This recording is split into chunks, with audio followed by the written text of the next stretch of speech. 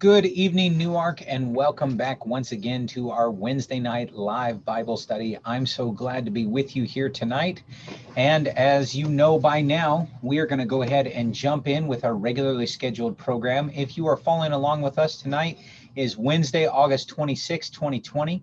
And we're doing our live Bible study as we typically do. So as you watch along, if you are signed into your Facebook or YouTube channels, you are welcome to submit questions as we go along, our comments and thoughts. Our executive assistant, Joyce Allen, is standing by. She'll be looking at all of those comments and questions, and she will join me at about 7:30, and we'll go ahead and work our way through those questions. Now, before we turn to our Bible study topic for tonight, I also want to give a quick general announcement to our church. As you know, we are at the end of August, and coming into September, we needed to decide what we're doing with our small groups. For the month of September, our small groups are going to continue to meet in an online format. You will be getting an information email from me before the end of tonight with more details about the meeting IDs, because they're going to be different, password, etc. We're going to continue to meet on Zoom. Now, these meetings are open to anyone, and here's what we're going to do. Our first and third week of the month, the first and third week of September, will be our Bible study format. And it's going to be bi-weekly, much like we have done pre-COVID when we had our regular small groups and their Bible studies. The second and the fourth week before, what we had done was something like a small group connect. The pastoral team met at length on Sunday and talked about this. We realized that many of you have had lots of changes in your job schedule. School is starting again. For some of our parents, school is starting in a brand new way they've never had to deal with before, with an online format and lots of parental input, especially for younger kids. And so what we are going to do, and we're doing this for the month of September, we have not made any decisions for October, is the first and third weeks of the month, we're going to do a Bible study. The second and the fourth week of the month, we will not, hear me, we will not have evening small groups at 7 p.m. We will have small group at 10 a.m. on Tuesdays and Thursdays, those the second and fourth weeks of the month. Those small groups will be open for anyone who's available, whether or not you normally attend a morning small group. If you would like that connect format, some of you have enjoyed it, some of you have not as much, some of you have been able to make it, some of you, your work schedules, kids schedules, school schedules, etc., have not permitted as much time. So do know that if you are available on a Tuesday or a Thursday at 10 a.m., it's wide open to anyone. On that call, we will not be doing a Bible study, but we will be taking prayer requests and checking on each other. We'll probably have some discussion questions, much like we've had in previous months. It's just a chance for the church community to connect together. I strongly encourage all of you to join us on the first and third weeks of the month in September, as we will be doing our regularly scheduled Bible study. More information will be available to you later tonight once we get out an email. Now let's turn to tonight's broadcast. If you've been following along, you'll know that this entire week we've been talking about this idea of the balance of kindness and honesty. Both kindness and honesty are core key principles here at Newark. If you've been around us in Newark UPC for any length of time, you know that being kind to each other, being kind to the stranger, being kind to the guest, being kind to anyone we interact with is a key value to our church family. But along with that, so is honesty. If you've been around any length of time here, you've heard us talk before about the importance of truth, and that truth bows to no one. That's a favorite expression of Pastor Stephen. You'll hear us talk about the idea that we stand on the Word of God and we turn to Scripture for our instruction. If you've been with us in previous times, we've done Bible studies. We did a whole small group series talking about culture versus Bible, and how culture is not necessarily wrong. That's not what I'm saying, but culture must bend to the truth of Scripture. And if there's something in Scripture that's different than a cultural practice, then Scripture wins out. If there's something in culture that's upheld and it says this is the way it must be, but we don't find that in Scripture, then we don't hold to that piece of culture. We don't say it must be that way. So honesty, or you could say truth, is extremely important around here at our church. And we take that honesty and we take those truths directly from the Word of God. Now, here's the tricky part. And this is something that all of us struggle with at different points in our life, if not our entire life. And it's very, very difficult to get this right. We must find the balance of honesty and kindness. We are called from Scripture to do both things. Doing both things well and doing both things at the same time, though, is much easier said than done. If you think about it, you can all think of times when you have been honest or someone has been honest with you. Perhaps they commented on an outfit that you were wearing.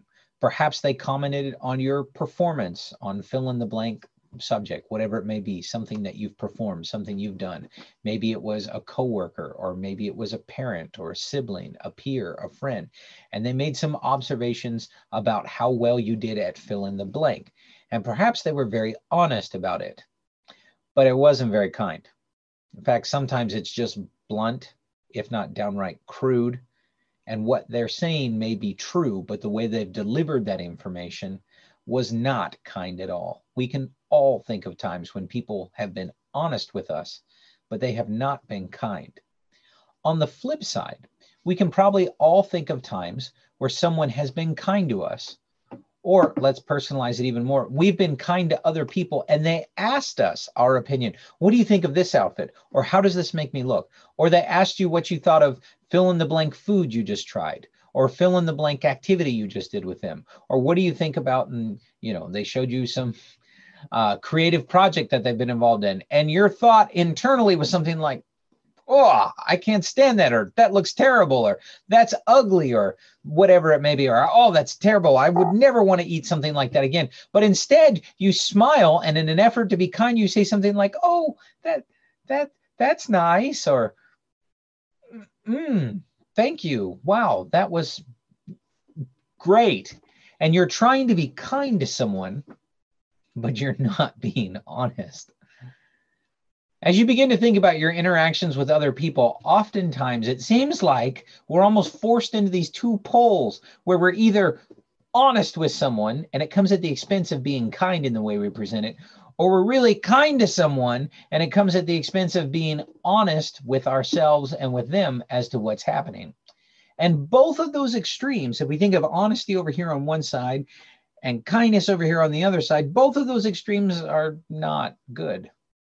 We cannot be honest at the expense of being kind. That ceases to be Christian. Hear me, that ceases to be Christian. But likewise, we can't be kind at the expense of not being honest, because that's not being Christian either. The Scripture calls us, and the examples we're given, is to find that middle ground, which is so much easier to say than it is to actually do, where we are both kind and honest together. And I will tell you up front, I believe the only way that this can truly operate in your life when you deal with other people, especially people who are not Christians, people outside the household of faith, people who are not fellow believers, and they do not come from the same moral framework and biblical understanding that you do, the only way that you're going to find this balance of honesty and kindness is through the direction of the Holy Spirit. Now, what does that look like? Rather than me just trying to pull something out of the air, we are very blessed that we have scriptural examples of where we find this nexus, this crossing point, where honesty and kindness come together. And no one in Scripture, absolutely no one in Scripture, demonstrated this better than Jesus Christ himself. In fact, I'm not going to go through a whole bunch of examples tonight. My plan is to work through two different examples. If you start thinking about the way that Jesus interacted with people around him, especially the marginalized, the outsider, the foreigner, the sinner, the publican, the people of ill repute, what you will see over and over and over is that Jesus was incredibly kind and gracious to these people who were on the fringes. And yet, at the same time, while he was kind to them, he was also honest with them. He did not mislead them. He did not skirt around the edge of truth. He called things bluntly what they were. And somehow he managed to do this while still being kind to him. Jesus was a truth teller. So was John the Baptist. And John the Baptist drew large crowds like Jesus, and a lot of people were very frustrated with John the Baptist. We find in the Gospels that John the Baptist, had no problem calling people out as vipers and snakes and you liars and you people with a whitewashed sepulcher. You look all pretty on the outside, but on the inside, it's full of dead, rotting corpses and bones and this rough language. John was very good at being honest, and scripture records his behavior. I don't honestly know if it fully endorses it as an example, saying, hey, this is how we should be. But John wasn't necessarily kind with what he said. And yet with Jesus, we find him being honest, really, really direct with people, but also kind. And it's the sinner, it's the outsider, it's the foreigner, it's the marginalized people who are flocking to Jesus, who feel comfortable around him, who want to meet him, who want to talk to him. And so let's turn to a few examples tonight from the scripture. I'm going to take my two main examples, both out of the Gospel of John, and we're going to see two examples of where Jesus was both honest and kind someone. If you're following along with me in scripture, you can turn to the Gospel of John, and let's start in John chapter 4. And I'm going to go ahead and share my screen. I am using Bible Gateway tonight. And Bible Gateway is a free online tool that you can use. And in this online tool, it lists scripture passages, and you can find it in a bunch of different translations. There's no cost to you at all to use this. I highly recommend this.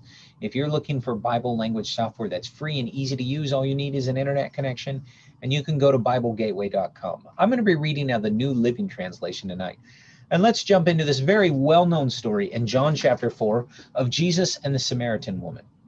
Reading out of the New Living Translation, it says, Jesus knew the Pharisees had heard that he was baptizing and he was taking more disciples than John. Though Jesus himself didn't baptize them, his disciples did. And so he left Judea and he returned to Galilee. Judea is in the south, Galilee is in the north. You can think of them kind of like counties. Think of Judea as a county at the southern end of Israel, Galilee as the county at the northern end of Israel, and right in the middle of the land of Israel, the middle county, if you will, is Samaria. And devout Jews would avoid Samaria. They did not like going through that area because the Samaritans were a mixed ethnic group of both Jews and people that had settled in the land after the two exiles, particularly the Babylonian exile. And so this mixed ethnic group of people observed some of the commandments of the law, but not all of it. And they worshiped in their own temple, not in the temple in Jerusalem.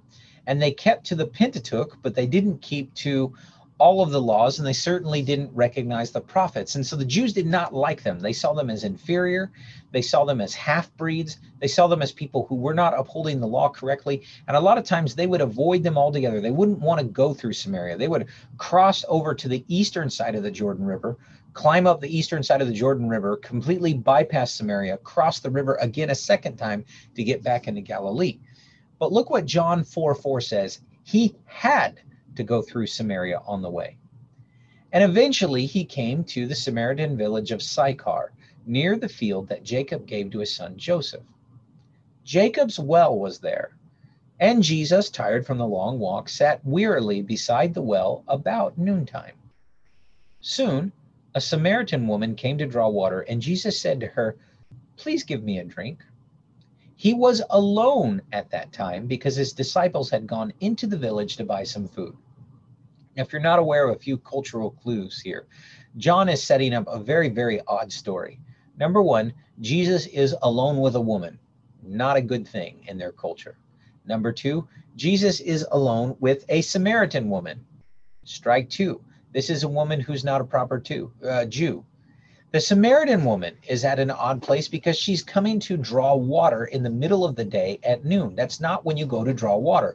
You go early in the day, in the cool of the day, or you go late in the day as we're getting towards dusk in the evening. And often it was a collective activity where the women of the town would go together to draw water. Here, this woman comes in the middle of the day, the hottest part of the day, and she has come alone. So before you even read about their interaction, you see something is very odd here. Verse 9, the woman was surprised, for Jews refused to have anything to do with Samaritans. She said to Jesus, "You're a Jew, and I'm a Samaritan woman. Why are you asking me for a drink?" And Jesus replied, "If you only knew the gift God has for you and who you're speaking to, you would ask me, and I would give you living water." "But sir, you don't have a rope or a bucket," she said, "and this well is very deep. Where would you get this living water? And besides, do you think you're greater than our ancestor Jacob, who gave us this well? How can you offer better water than he and his sons and his animals enjoyed?" So you can notice she's probably a little miffed at the way Jesus has responded, because he said, "I've got something better for you. If you knew who I was, you'd ask me for a drink." Now, Jesus, you'll notice, doesn't apologize. Verse 13, Jesus replied, "Anyone who drinks this water will soon become thirsty again. But those who drink the water I give will never be thirsty again. It becomes a fresh, bubbling spring within them, giving them eternal life." "Please, sir," the woman said, "give me this water, and then I'll never have to be thirsty again, and I won't have to come here to get water." Now, here's a hint. She doesn't want to come to this well. She's coming to the well alone in the middle of the day. Verse 16, Jesus says, "Go and get your husband." Verse 17, "I don't have a husband," the woman replied. And Jesus said, "You're right. You don't have a husband. For you have had 5 husbands, and you're not even married to the man you're living with now. You certainly spoke the truth." "Sir," the woman said, "you must be a prophet. Tell me, why is it that you Jews insist that Jerusalem is the place of worship, while we Samaritans claim it's here on Mount Gerizim where our ancestors worship?" Jesus replied, "Believe me, dear woman, the time is coming when it will no longer matter whether you worship the Father on this mountain or in Jerusalem. You Samaritans know very little about the one you worship, while we Jews know all about him, for salvation is through the Jews. But the time is coming, indeed it's here now, when true worshipers will worship the Father in spirit and truth. The Father is looking for those who will worship him that way. For God is spirit, and so those who worship him must worship in spirit and truth." And the woman said, "I know the Messiah is coming, the one who is called the Christ. When he comes, he will explain everything to us." And then Jesus told her, "I am the Messiah." Verse 26. Now I'm going to stop right there. The story continues to go on, but I just wanted to point out, even in the first half of this story, some pretty incredible things that are going on. Jesus is alone with this woman. This woman is coming to the well at the wrong time of day, and everything about the scenario screams something's wrong. She's a Samaritan. She's in Samaria where he doesn't belong. She's a woman with a bad reputation. He's a man who's alone with her. He's talking to her by a well.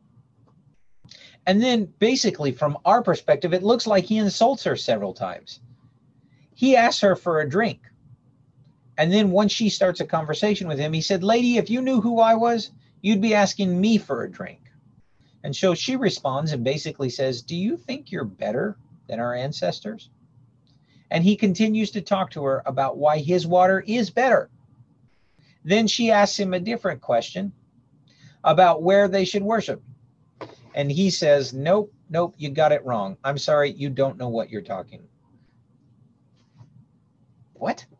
He doesn't say, "Well, actually, no," he just says, "You're wrong. Salvation comes from the Jew. You people don't even know what you're doing. You don't even know how to worship correctly." In their conversation, she says, "Give me some of this water." And he says, "Oh, I'll give you some. Go get your husband." And her response is, "Well, I'm not married." She's kind of deflecting the question. And Jesus' response is, "Well, you're right. You're not married. In fact, you've been married 5 times, and the guy you're shacking up with now, you're not even married to." I mean, by all cultural expectations, even today, this story sounds crazy, because it sounds like he's insulting this woman over and over and over, and yet she continues to interact with him. He doesn't call her an immoral woman. He doesn't say, "You adulteress," but he doesn't hide from the truth. He doesn't skirt around the fact that she's had 5 different husbands and she's on man number 6 and she's just living with him. They're not even married at this point. He doesn't hide or skirt around the fact that what she's doing worship-wise and her understanding of God and her understanding of church is limited and incorrect. He even tells her, you don't know what you're doing. In fact, salvation comes from the Jews. They've got it right. But then he turns it around and he says, but don't worry, there's a time coming very soon where it doesn't matter if you worship on this mountain or that mountain, if you're at this temple or that temple. That's not even what's important. And there's something about Jesus, and I got to read between the lines a little bit, and so do you, but she hasn't started a fight. She hasn't thrown an insult at him. She hasn't left. She continues to engage with him. So there is something about this Jesus and his kindness to her that keeps drawing her in. And then the most amazing thing in all of the Gospel of John happens right here. In fact, it's not unique to John. It's the most amazing thing as far as Jesus interacting with someone in all four Gospel accounts. She said, I know Messiah is coming, and when he comes, he will explain everything to us. And the only, hear me, the only recorded time in all of the Gospels where Jesus looked at someone and flat out directly said to them, I'm him. I am the guy you're looking for. I am the Messiah. Is right here with this adulterous Samaritan woman who he should not be talking to according to cultural rules, sitting beside a well in a land that he doesn't belong at the wrong time of day. And as these people are alone, Jesus and this woman, as he directly confronts about her ignorance over where is the proper place to worship and her immoral behavior as she's on man number 6 and she's not even married to him, it's to this woman that he directly says, I'm the Messiah. The most explicit statement of who he is in all of the Gospels happens right here with this lady. He says, I'm the one you're looking for. And you can read through the rest of the story. You can tell it's awkward because as you read, and we don't have time, you can look at the disciples when they come back and they come to talk to Jesus. And they don't really know what to say because they just found him alone with this woman and they're not sure what to do. And the woman runs back into town and gets a whole bunch of people. The same woman who was hiding around who she was, oh, I'm not married, is the same one who now runs back to town and says, come see a man who told me everything I ever did. He knows all about me. And she's excitedly telling these people. She's excitedly evangelizing her own town based on her shame, saying, this guy knows all about me and he spoke truth to me. And yet she wants everyone to come interact with him. Jesus was not ugly. Jesus was not derogatory. Jesus did not insult her. Jesus did not say she was stupid. But he did tell her, you're missing some things. He did call her when she lied to him, in essence, skirting around the truth. Oh, I'm not married. And his response was, yeah, that's right. You're not. You've been married 5 times and the man you're with now, you're not even married to. He didn't skirt around it. He was a truth teller in that woman's life, and yet she was drawn to him. We, through the leading and guiding of the Holy Spirit, can interact with people and tell the truth while still being kind about it. Let's go ahead and look at one more example, also out of the Gospel of John. We're going to jump forward to John chapter 8. And here's another well-known story. I'm going to share my screen again. We're going to go to John chapter 8, reading out of the New Living Translation. Jesus returned to the Mount of Olives. But early the next morning, he was back again at the temple. And a crowd soon gathered, and he sat down and he taught them. And as he was speaking, the teachers of religious law and the Pharisees brought a woman who had been caught in the act of adultery, and they put her in front of the crowd. Now, for all you adults, I want you to think about this. They caught her in the act of adultery, very compromising position. And the implication is that when they drag her to Jesus, they have not done much, if anything, to make her compromised situation look any better. This is all about publicly shaming this woman and embarrassing Jesus and catching him off guard. Teacher, they said to Jesus, this woman was caught in the act of adultery. The law of Moses says stone her. What do you say? Here we go. Law says do this. What do you think we should do? They were trying to trap him into saying something they could use against him, but Jesus stooped down and wrote in the dust with his finger. They kept demanding an answer, so this goes on for some time. They keep pestering him. Verse 7, they kept demanding an answer. So he stood up again and he said, all right, But let the one who has never sinned throw the first stone." Then he stooped down again and wrote in the dust. And when the accusers heard this, they slipped away one by one, beginning with the oldest, which is interesting. So I don't know what Jesus was writing in the dirt. We don't know. But something shameful enough, something truthful enough about these accusers that they didn't even want to stand with him, starting with the oldest. Until only Jesus was left in the middle of the crowd. There's a bunch of people watching this. This is in the temple grounds. There's thousands of people milling about, and quite a crowd has stopped to watch Jesus in this interaction. And here he is in the middle of this circle, if you can imagine with me, all these onlookers, and Jesus and this woman, probably in a very compromised position, in the middle of a crowd. Only Jesus was left in the middle of the crowd with this woman. And Jesus stood up again. So he's still stooped down in the dirt writing. So he stands up and he looks at the woman and he says, "Where are your accusers? Didn't even one of them condemn you?" "No, Lord," she said. And Jesus said, "Neither do I," don't miss this part, "go and sin no more." There's a whole lot in this story, and we don't have time to unpack all of it. But here this woman has been caught. Jesus does not make excuses for her behavior. Jesus did not say what she was doing was acceptable. Jesus did not apologize to the woman and say, "I'm so sorry, you're embarrassed." Jesus did not apologize for the woman to the crowd. He didn't deny her shameful act. He didn't try to cover it up. He didn't make her shameful act any less than it had already been. But you understand, this woman is about to face mob justice, and their plan is to kill her right then. She knows that her life is over. And this Jesus intervenes on her behalf. And in his intervention, he does not lessen the magnitude of what she has done. That's wrong. He does not excuse her behavior. He simply says, "Where are your accusers?" after he's dismissed them. And then he says, "I don't condemn you."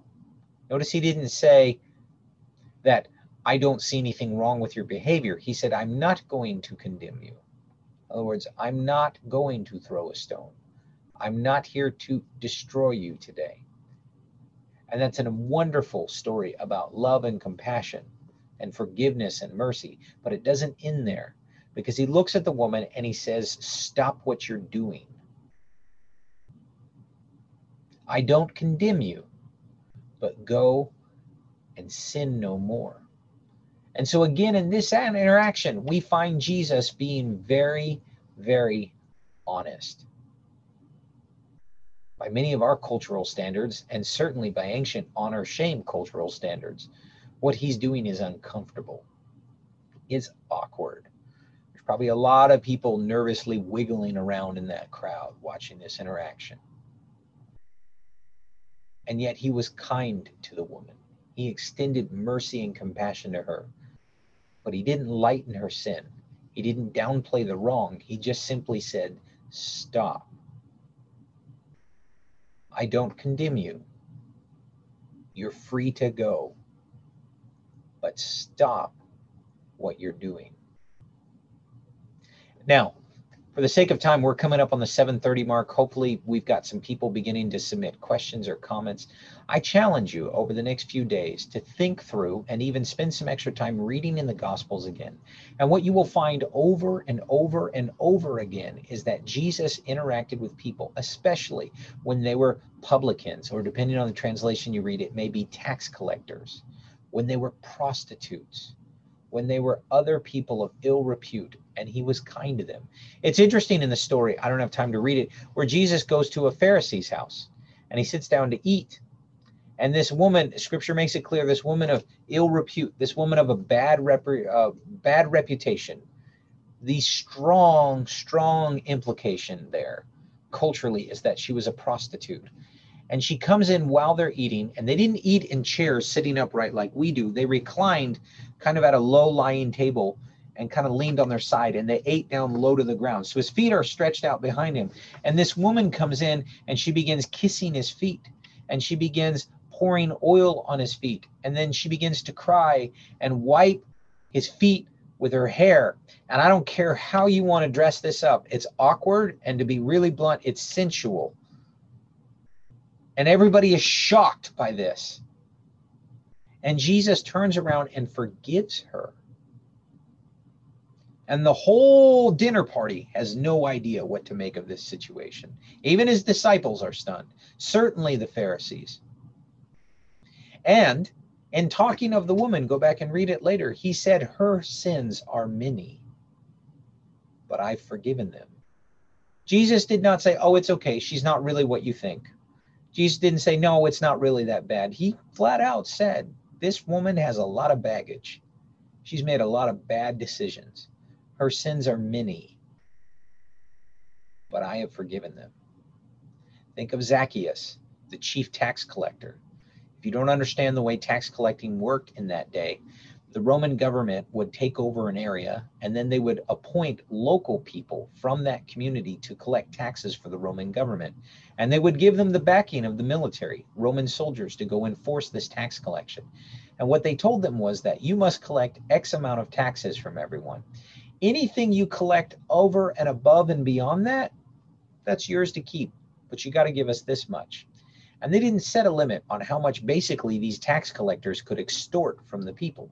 And if people would not pay their taxes, the tax collectors could call in military soldier support to force people to pay. And you couldn't argue with the tax collector.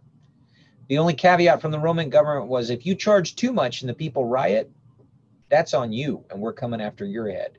So in other words, you can extort the people, but do it within reason to the point where they won't riot. And Zacchaeus is called the chief tax collector, and he's very rich.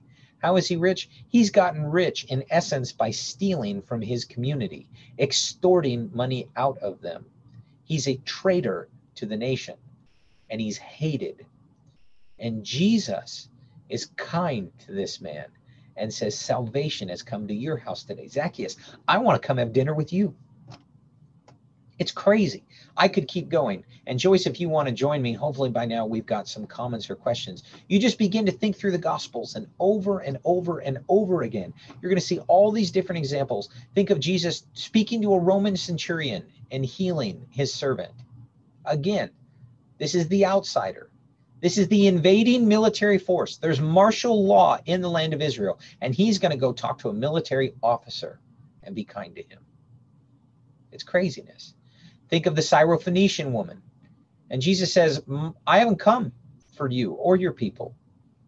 And in fact, what sounds like an incredible cultural diss to us, he talks about the food for the table and the children is not meant for dogs. And her response is that, but even the dogs get the crumbs. And I think there was a twinkle in Jesus' eye personally as he smiles and he says, well said, I'll grant your request. And then he turns to the crowd and he says, this lady has more faith than all of you. Over and over and over and over and over. I could keep going. There's many examples where Jesus was incredibly direct with people, but he did it with compassion and mercy and kindness. And as Christians, when we interact with people, as the Spirit guides us and gives us wisdom in what to say, we need to find that balance of kindness and honesty, where as we interact with people, we don't, in an effort to be kind, hide the truth. And likewise, we don't deliver the truth without any sort of mercy or kindness. What good is it to tell a lost world that they're going to burn if there's no hope? If you feel that evangelizing is nothing but telling people how wrong they are and how condemned they are, you've missed the point. On the flip side, if out of a heart of compassion, as you talk to people, we tell them all they have to do is love Jesus and their lifestyle doesn't have to change, we've done them just as much of a disservice. So Christianity calls us to some very challenging things, one of them being this balancing act of both kindness and honesty. All right, Joyce, have we got any comments or questions? Has anybody submitted anything yet? Mhm. So as Okay. it comes to the woman who was caught in the act of adultery, Mhm. and Jesus says to her accusers, thing about casting of stones. How do you think he would have reacted had they stayed, and acted as if they had not sinned at all? How would they have acted? Okay, since you said, what do I think? I will share my opinion, but hear me state up front, this is my opinion because it's not in scripture. So I'm just giving you my take on this. So you can take it with a grain of salt. If you don't like it, throw it out. Doesn't matter. If you do like it, honestly, it still doesn't really matter because it's not scripture. I'm just giving you my opinion. I personally believe that when Jesus wrote in the dust, he was beginning to write information and he was beginning to list sins. This is my personal belief. I cannot prove this in scripture, but I believe that he was writing down shameful acts, sinful things that this group of accusers had committed. Now, did he write their names next to it? I don't know. But he's just simply writing what they're doing in the dust, my belief. And as they see it, it's telling them, I know who you are. I know what you've done. At a minimum, we know that Jesus knows what they've done because he stands up and he looks at them and it says they kept pestering him. So understand, this goes on for a little while. This isn't something that happens in a 30-second exchange. How long did he stoop down and kind of doodle in the dust? We don't know, but I'm guessing it's several minutes. As a, come on, give us an answer. And he's not responding. He's not saying anything. So when he finally stands up and he looks at them and he says, all right, boys, cast the first stone. The one of you who has no sin, you go first. You have to understand something about public executions. As brutal and nasty as they were also a community event. It's not like one person was appointed to execute someone by stoning. When someone was stoned, they were dragged outside the city and the whole crowd threw rocks at the person until they died. And so this group of accusers brings this lady to Jesus, demanding that he decide whether or not they get to execute her. And his response is, well, go ahead, cast the first stone, the one without sin. And then he goes back to writing in the dust, so he continues to do whatever he's doing. So I don't think there was any chance of them staying. I think he would have continued to write personally. I think he would have gotten more direct if he needed to. This is an honor-shame culture where it's very much about public displays of authority. And so when you challenge someone in a public setting like this, they're not alone. They're in the middle of a big crowd in the temple grounds. The temple is not one building. It's a whole complex of buildings and structures. It was the size of about 40 square acres. So think something the size of, say, like a county fair. This is a huge complex with thousands and thousands of people in and out of it every day. At religious holiday, holy festival times, hundreds of thousands of people. So there are plenty of people milling about. This is not a private interaction. This is as public gets. And they're challenging Jesus' authority. They're trying to embarrass him in front of everyone else. And he turns the table on their heads. And so I don't think the interaction would have continued much longer.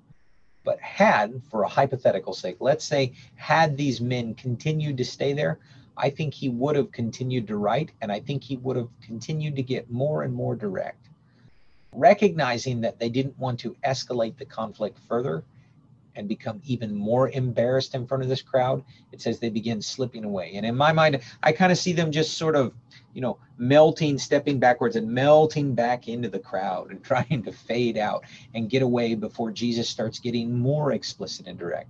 The story makes it clear that he's not speaking, he's just writing. So unless you've got a front row seat to whatever he's writing on the ground, the crowd doesn't clearly see what Jesus is doing, just that he's writing something. What if he opens his mouth and he starts directly stating their own sins and shames? They don't want that to happen. So that's why I don't think it would have gone any farther. But had it gone farther, I think Jesus would have, for lack of a better word, just upped the ante and shamed them even more publicly. Does that work? It works.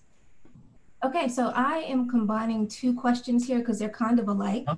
just handling two Sure. separate things. So Okay. how do you show kindness to those who have been, they're talking behind your back, they're being really nasty, very unchristian like, they've sown discord. But what about those who have even gone as far as to abuse your kids, like mentally or verbally? How do you show kindness to them and yet acknowledge the misconduct? That can be very hard. I'm not going to skirt around this or say, oh, well, you just, I can give you the easy answers. And they're like, oh, well, just pray more for them. Well, okay. And you should pray for people, but that doesn't involve your interaction. My personality type is I tend to avoid conflict if I can. I really, really, really don't want a conflict. Now, I'm not going to avoid it at all costs at the detriment of harm. I'm not going to avoid a conflict to the point where it gets totally out of proportion and causes more destruction. But conflict tends to be my last resort. So what I'm about to say is not even easy for me. But if this is someone that you're going to continue to have to interact with, whether it's in a work environment or a school environment, maybe it's a neighbor, it's something you can't totally avoid. Number one, you do pray for these people. Scripture, Jesus clearly said that we are to pray for our enemies and to show kindness to them. One of the ways we show kindness is that we don't retaliate. So unlike the eye for eye, tooth for tooth philosophy, Jesus comes along and he says, no, no, no, no. When they slap you on the cheek, you turn the other one. When they ask for help, you extend it. When they need food, you feed them. Go the extra mile. That expression comes out of that idea that a Roman soldier could ask anyone to carry their pack with all their equipment for a stadia, what we would call close to the idea of a mile. And instead, Jesus says, no, no, no, you don't just do that. Go double. Do an extra stretch of road, an extra mile if you get asked to do that. You show kindness in your interactions and how you're not retaliatory. And here's where the truth part comes in. Let's say you're a parent and you need to deal with another parent or adult who has been unkind to your child, or you need to be a parent and you need to deal with another child who has been unkind to your child. Especially if you interact with them, likely it's going to escalate to their parent. But at some point, you are perfectly within your rights as a parent to confront that situation and say, XYZ happened, and I don't appreciate the way that you're treating my child. This is not acceptable. I don't want XYZ behavior to happen anymore. You need to stop what you're doing. That's the truth part. You confront it. You don't threaten them.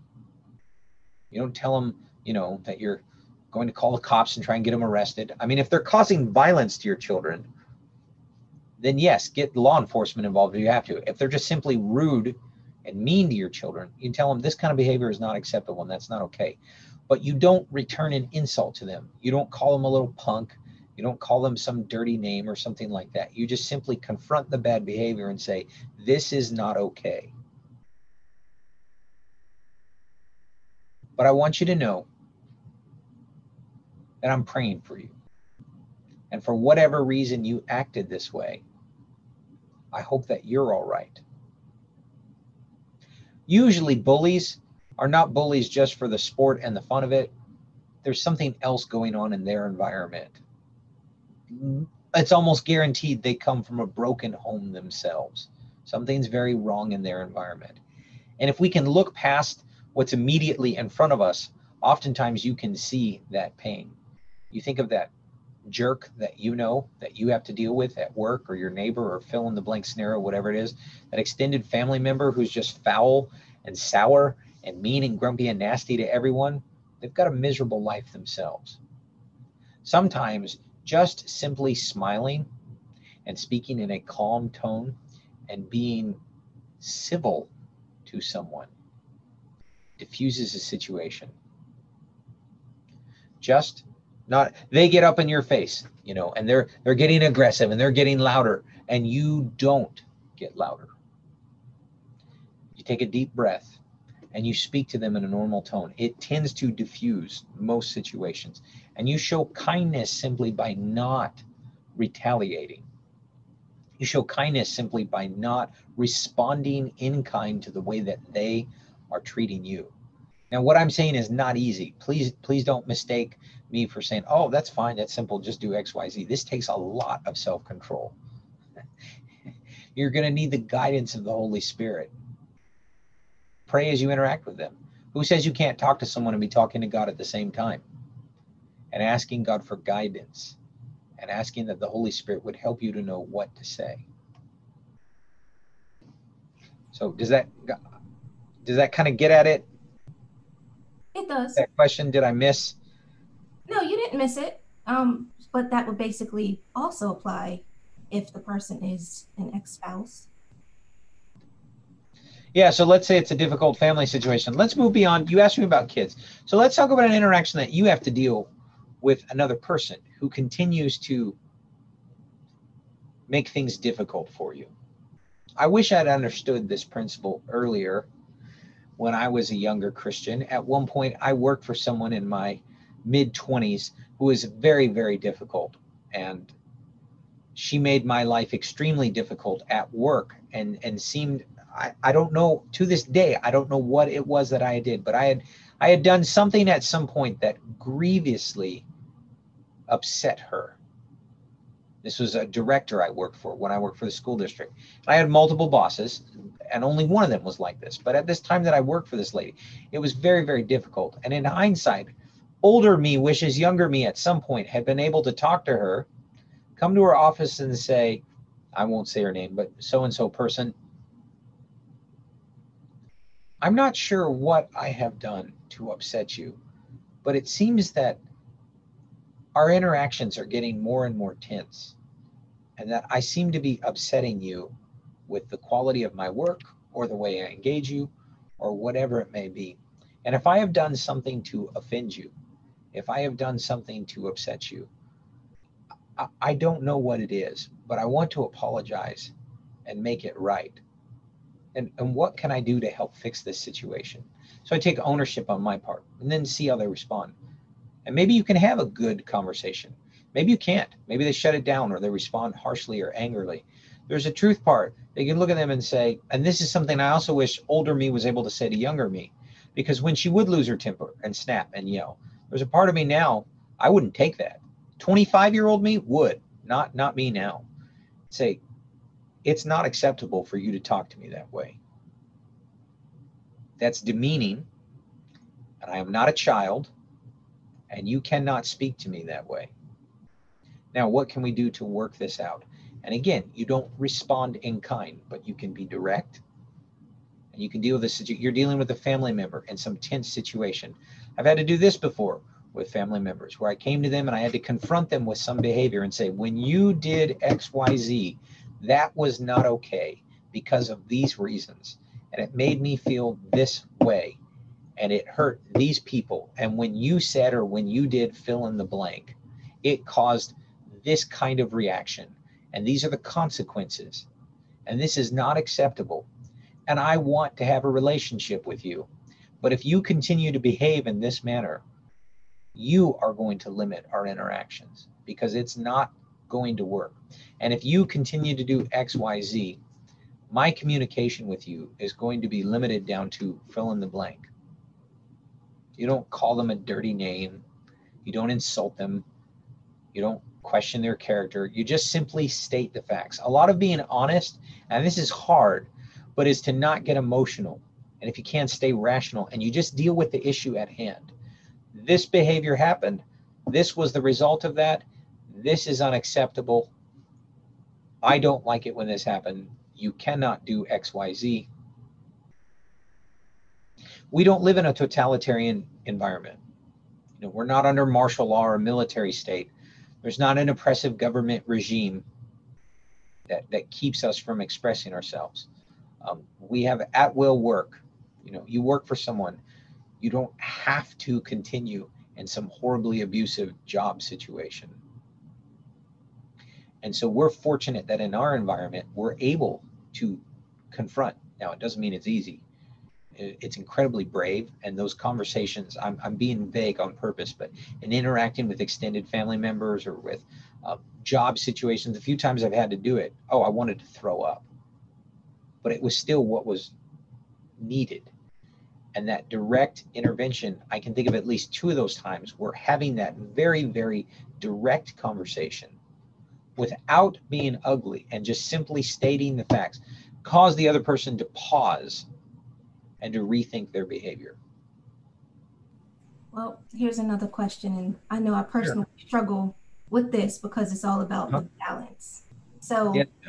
what suggestions can you give to help us develop the actual balance between honesty and kindness? So the first suggestion, and this is probably the easiest, and this is part of the reason we're doing this Bible study tonight, is to just look in Scripture. A greatest example is we find in Jesus in the Gospels, but he's not the only example. What kind of examples do you see in the Scripture? What kind of personal notes can you take from them and learn from this behavior? Secondly, I would say is that you spend time talking to God and you ask for wisdom and guidance. If you're struggling with this balance of honesty and kindness, and you're likely thinking of a very specific scenario, and you don't know what to do in that scenario, then ask God to give you wisdom and give you guidance on how to do it. Ask the Lord to help you to speak truth. Paul said in Ephesians that we are to speak the truth in love. That's another way of saying you must marry honesty with kindness. And so you ask God for help with that. When you're in a situation and all of a sudden it becomes intense, you can pray on the spot.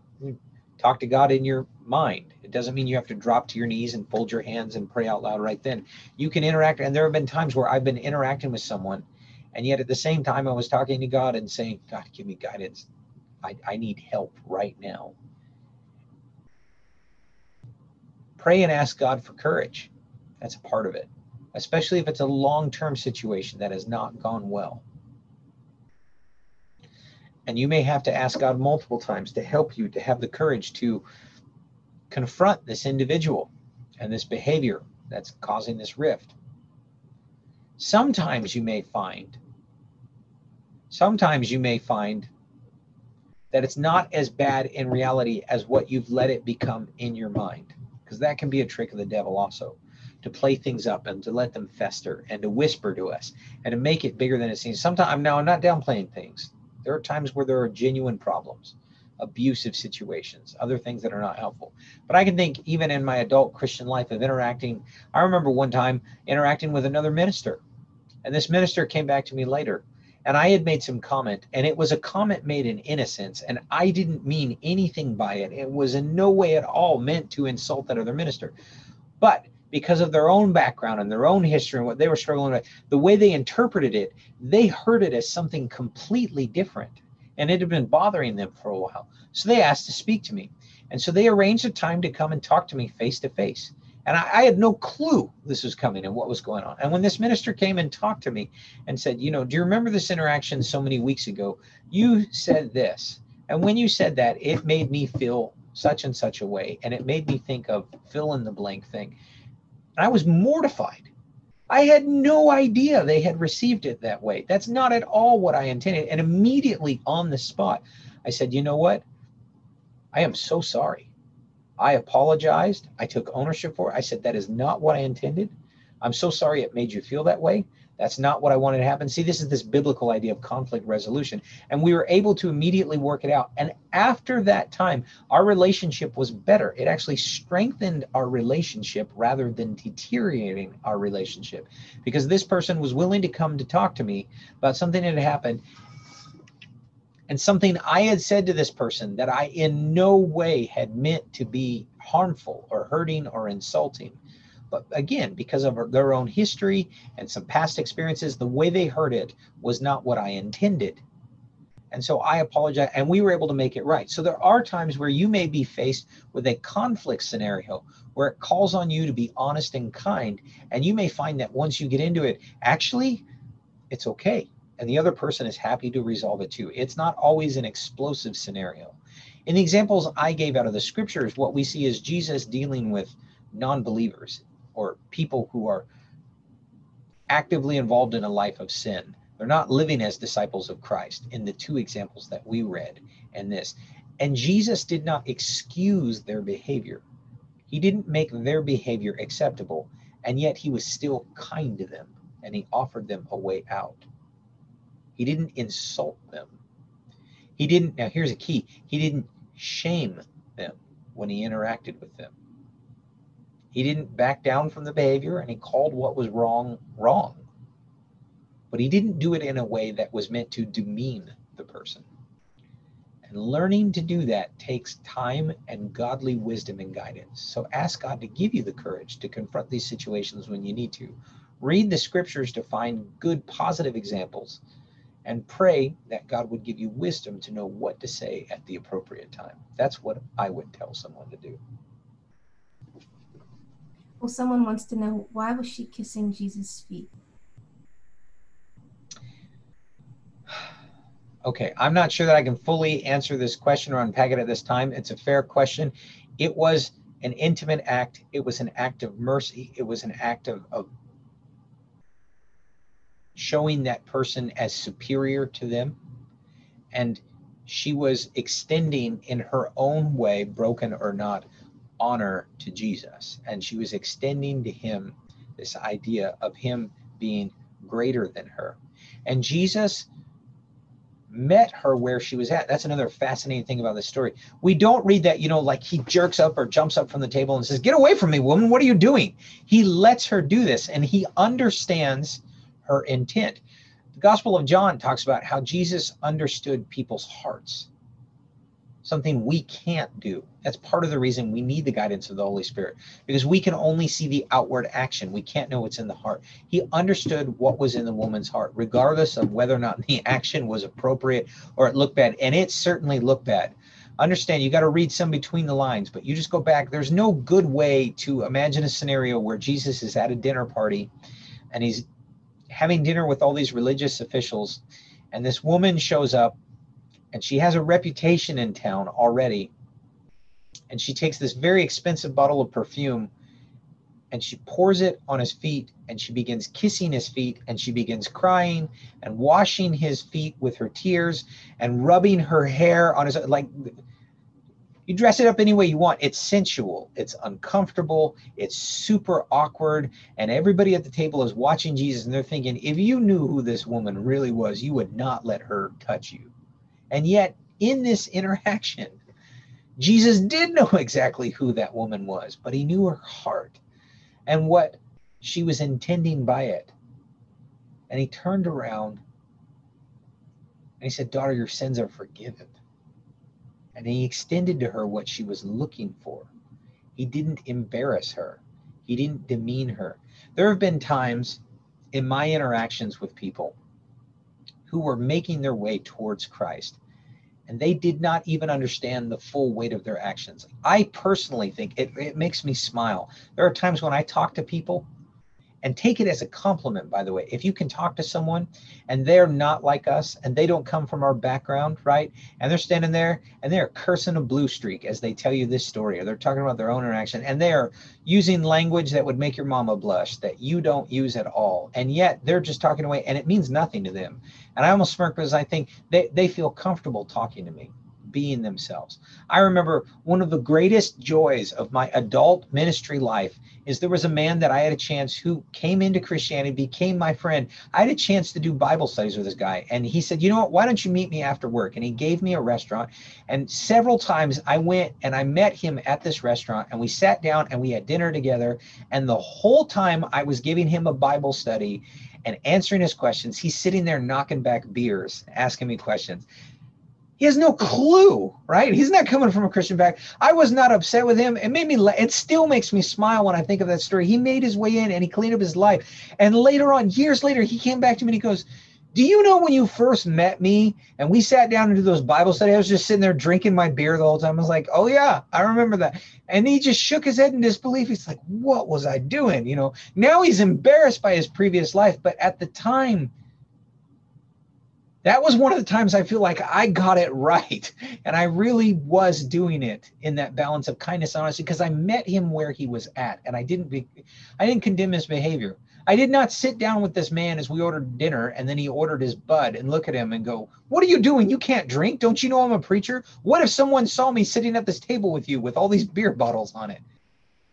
He doesn't have that frame of reference. He doesn't live that way. You meet people where they're at. Here's a mature Christian response. You cannot expect someone who does not live like you, who does not know what you know, who is not a disciple of Christ, to act like you. Why should you be shocked when they sit down and their language is foul? Why should you be shocked when they respond in an unchristian way? They're not Christians yet. So don't condemn them for that. Meet them where they're at. And in the story of Jesus, going back to that woman kissing his feet and washing his feet with her tears and her hair and all of that, he met her where, was it okay? Not really. Was it awkward? Totally awkward. Was it embarrassing? I'm sure it was embarrassing. But he understood her heart and her intention by it. And he met her at the level she was at. And with the guidance, you cannot do this on your own. You cannot know people's hearts. So you need the Spirit to guide you and direct you. But with the guidance of the Spirit, we have to learn to be sensitive to what God is directing us to. And we meet people at the level they're at. Well, I know it's 8 o'clock. Do we have time for one more? I'll take another one. Go ahead, Joyce. Okay. Are we wrong if we choose to just avoid people who are mean, angry, rude, etc., if we pray for them from a distance? There have been times, good question. Okay, so there have been times in my life where I've had to do that. Okay, and so you pray for someone. You got a strained family relationship. In my own family, right, with extended family members and etc. I can think of one where I have a strained relationship with someone. And it hurts deeply. And when I think about it, I can get upset real quickly. And when I do, I have to take a breath and I have to step back and I pray for that person. And I ask God to help them. And there have been times, even recently, where I thought of this individual and I said, God, I don't know what to do in this situation. I don't know how to fix this. Because at this point, communication is so broken with this individual, I wouldn't even know how to reach out to them, if they'd even take the phone call or respond or return the call, right? So sometimes you may be in a situation where the only thing you can do is pray for that person. And that may be all that's available to you. But sincerely pray and ask God, God, help me with my heart. Don't let me get bitter. Help me to forgive this person. Here's another life lesson for you. Forgiveness is not a one-time act. Okay? Especially with deep, long-standing hurts. We forgive memories one at a time. And sometimes we have to forgive that memory more than once. And maybe all you can do is pray for that individual. But if you have the chance to interact with them, and you can do it without causing harm to you. You're in an abusive relationship. You're in an environment where someone's going to hurt you. You don't need, to purposely put yourself in harm's way, whether that's verbal or physical or whatever.